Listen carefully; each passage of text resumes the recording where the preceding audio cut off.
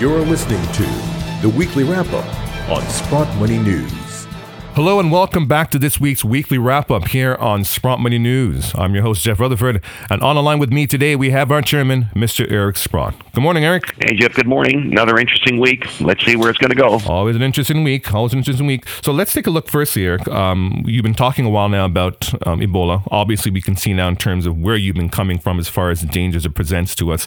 How about an update in terms of what's happening right now? Sure. Well, Jeff, the reason I went there, I know I wrote an article about Ebola called Ebola, the Tipping Point, about 6 weeks ago, because you could just see that this thing might get out of control. In fact, it probably was out of control when I wrote the article. And it basically said that the numerical models suggested, like a lot of cases, quickly. And I can tell you that we are even above those models because it's for sure doubling every 3 weeks here. And, you know, the CDC came out and said, well, it might be 500,000 to 1.5 million by Jan 15th, okay? Let's just imagine those. Let's go to Feb 15th. Now we got 1 million to 3 million. Let's go to March 15th. Now we got, 2 million to 6 million. I mean, these numbers are mind-boggling. And the reason they're mind-boggling, most people don't get. The most important thing in studying Ebola is for people to think, where do you get the caregivers? Where do you get caregivers to treat 500,000 people? It's an impossible situation. Exactly. We've already seen in Texas, for example, at Texas Presbyterian, they had 76 workers that were one way or another in touch with Eric Duncan. You know that those 76 workers are now on 21-day isolation? The hospital can hardly operate. And then they bring in 2 more patients from people who treated them already. Well, that means what if you need another 76 for each of them, and they got to go in isolation? Obviously, your whole network shuts down. This is with 3 cases. And imagine a situation in Sierra Leone and Liberia. They can't get enough people in there. They've essentially lost control in those countries. Sierra Leone all but admitted it last week or sometime this week when they said, we just given up trying to treat people in isolated treatment centers because we don't have enough people anymore. And we're now suggesting, here's how you treat for people at home. Because you can build all the beds you want. Where are the healthcare workers? And it's not just one healthcare worker per person. God forbid it's the same number as had to treat Mr. Duncan, 76 per person. That would be staggeringly ridiculous, right? But don't forget, it's a 24/7 job here. These people aren't just sick during one shift, they're sick during all shifts, and the infrastructure needed to take care of it's crazy. Now, this week, what are the most incredible, I just can hardly believe the ineptitude of what has gone on in the United States, who's so totally prepared, low likelihood, all the statements from the authorities that everything would be under control, and now we find out they seem to have absolutely no plan. The fact that the 2 healthcare workers got Ebola is devastating in itself.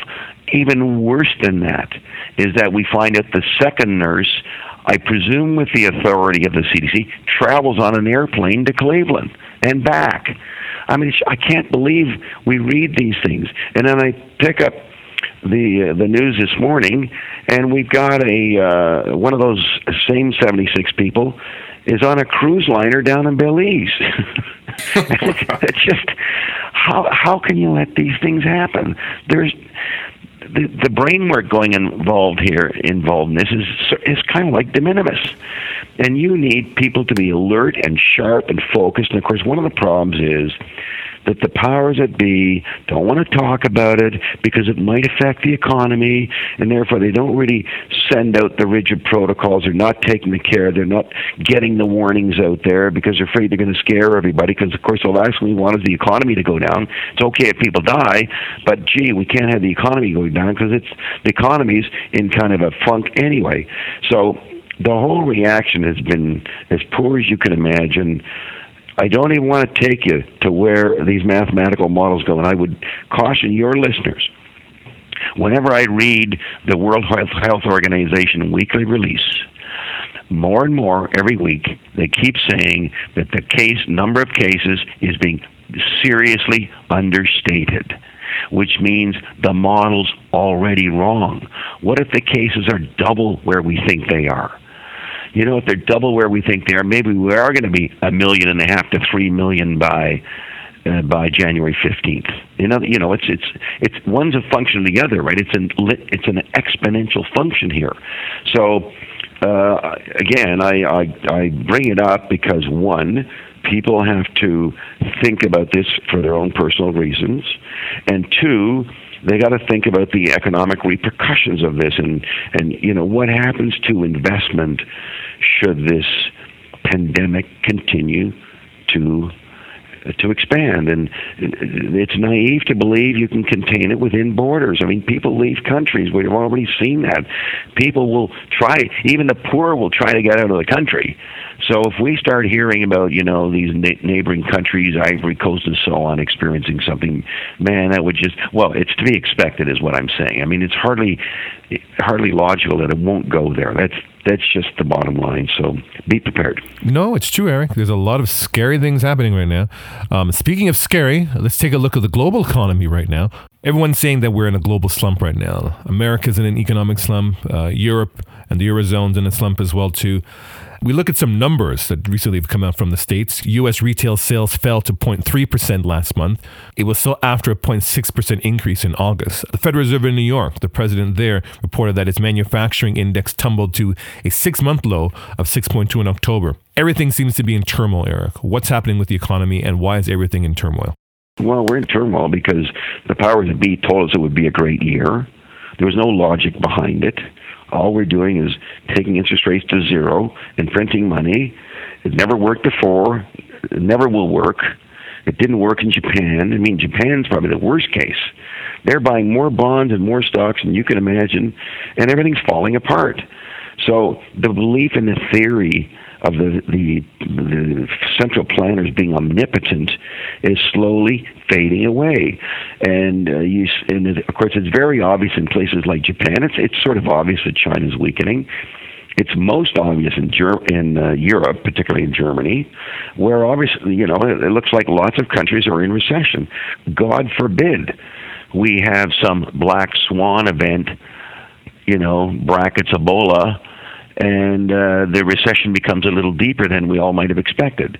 And one of the big things that your listeners should take care of is when you have, all of a sudden a decline in economic growth, paper asset prices decline. We've seen this in stocks. We've seen it in high-yield bonds. We've seen it in peripheral bonds. We haven't seen it in the treasury markets because that's where everyone goes for safety. And all of a sudden, bank balance sheets get stressed because pretty well every dollar in the world is either a dollar lent by the banks to somebody or a dollar of assets that the banks have invested in these things. And as you know, my primary concern for the last 14 years is the leverage in the financial system. The banking system, they're levered 25 to 1, 30 to 1.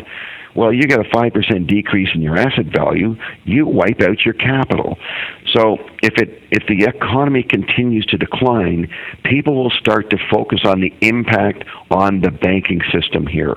And of course, there's no reason to have money in a bank anyway because you're taking on all the responsibility of their leveraged balance sheet, and you get paid nothing to have your money there. Logic says you should have your money out and put it in things like gold and silver and other hard commodities. So everything's kind of playing that way. Of course, the powers that be always try to assure us that everything's wonderful, and I guess Chairman Yellen will come out today and say, "Oh, the economy's great" and all that stuff. But it seems very obvious that it's not great. I mean, it sort of sickens me when they say we created whatever the number was, 214,000 jobs last month, and yet 319,000 people left the labor force. I mean, it's just a damn joke. But that people will fall in and believe these miracle numbers that keep coming out, and it's all, of course, can be orchestrated by however you want to manipulate the statistics, and that's sort of what's been happening here. So, we have incomes that are that won't rise. We still have inflation, even though CPI says we don't, but anybody who spends money knows we do. And of course, now we have retail sales declined last month, the month of September, as you suggested. It looks like car sales are going to weaken off here. There's too many things to worry about to believe in a market that's risen, whatever, 300% off its lows here. So being very cautious is what we have to think about. I think they're just going to keep on pushing out some inflated numbers for now, Eric, to make things look better than they really are. But let's take a look at precious metals right now. Interestingly enough, this week, the price of platinum in London actually dropped for the first time in more than a week, and actually fell below the price of gold. That hasn't happened since like April 2013. So what's happening within the PM market, Eric? It's funny, Jeff, because I look at platinum and palladium, and those markets are so easy to move around here in terms of people with money. I mean, they're so small, and I can't believe the short positions that the commercials have taken in those two metals. And if they hadn't taken those short positions, the price of platinum and palladium would have gone crazy. I mean, we had the strikes in South Africa. You have this ongoing confrontation with Russia. I just think that someday Russia is going to say, fine, we're not going to sell any platinum and palladium right away. Maybe we won't even sell any oil, and let's see where that all takes us, okay?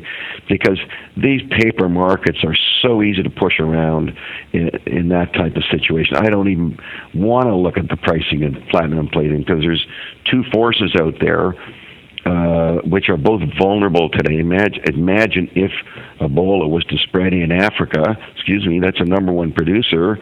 And what if the Russians came along and said, fine, we're not going to sell any of this stuff? I mean, it would just be chaos, instant chaos. So I don't put anything in prices that are determined in a paper-driven market that's so small. I mean, I could probably take it down $28 in a day if I wanted to. As long as the guy doesn't ask me for delivery. And speaking of that, I want to switch to silver here because I did talk last week about the open interest in December silver. It's still very, very large. It's up around 580 million ounces. I think the dealers might have something like 70 million ounces silver. It's been so resolute. We now have 5 weeks left. Last week we had 6 weeks left. It hasn't gone down much. And it's going to be interesting to see if those people step up and ask for silver. I can predict what will happen. The COMEX will just say, it'll be cash settled. Imagine if it's cash settled and with this huge fraud where the paper guys just knock it down in the full knowledge that when push comes to shove, they'll just mandate cash settlement.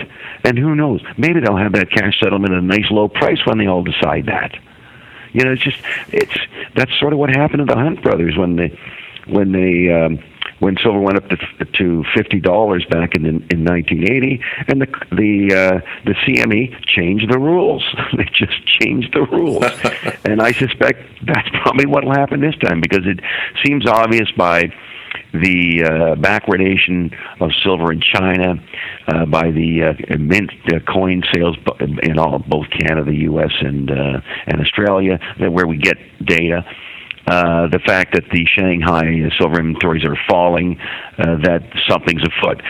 Just as a little side note, by the way, a gentleman named Harvey Organ, who used to have a website called harveyorgan.com, he just hasn't received a court order, but he's given a court order to stop publishing. And Harvey was about the only guy who was on this December silver inventory thing and wrote about it extensively, and I used it myself just to keep up to date every day. Okay, what's going on here? And of course, he speculated it's the Chinese that own the December silver contract, and all of a sudden they're going to demand the silver, and all hell breaks loose. So anyway, his blog got knocked down by Google. I don't know if he's actually received a copy of the order. He suspects it could be the National Security Agency that knocked him off. We'll see. But to those your listeners who might want to look at his site, it is available, by the way, on a site called silverdoctors.com. They will be publishing it in the interim, so we still get the information. That's where I get my information on the December contract. So, there's all sorts of weird things happening in all markets here. I think the markets, for the most part, are totally disingenuous. Like, I don't believe the stock market should be where it is. It's too high. I don't believe the precious metals should be here because they're too low. But in the meantime, the money people keep playing the games, and I just hope that the day is not too far away. I'd love to see December silver with a big call, and all of a sudden they're forced to admit they don't have the silver. Something will happen very soon. I agree, Eric. I think we're wrapping up here for a very interesting 2014. The end of the year, I think something big is going to happen. But let's just hope it's in the interest of precious metals at this point. All right, Eric. Well, thanks for joining us. We always appreciate your insight here on the Weekly Wrap-Up, and we look forward to speaking to you in the weeks to come. Okay, Jeff. Have a good one. And to our listeners, thank you for listening. This is Jeff Rutherford for the Weekly Wrap-Up here on Sprott Money News. Have a great weekend.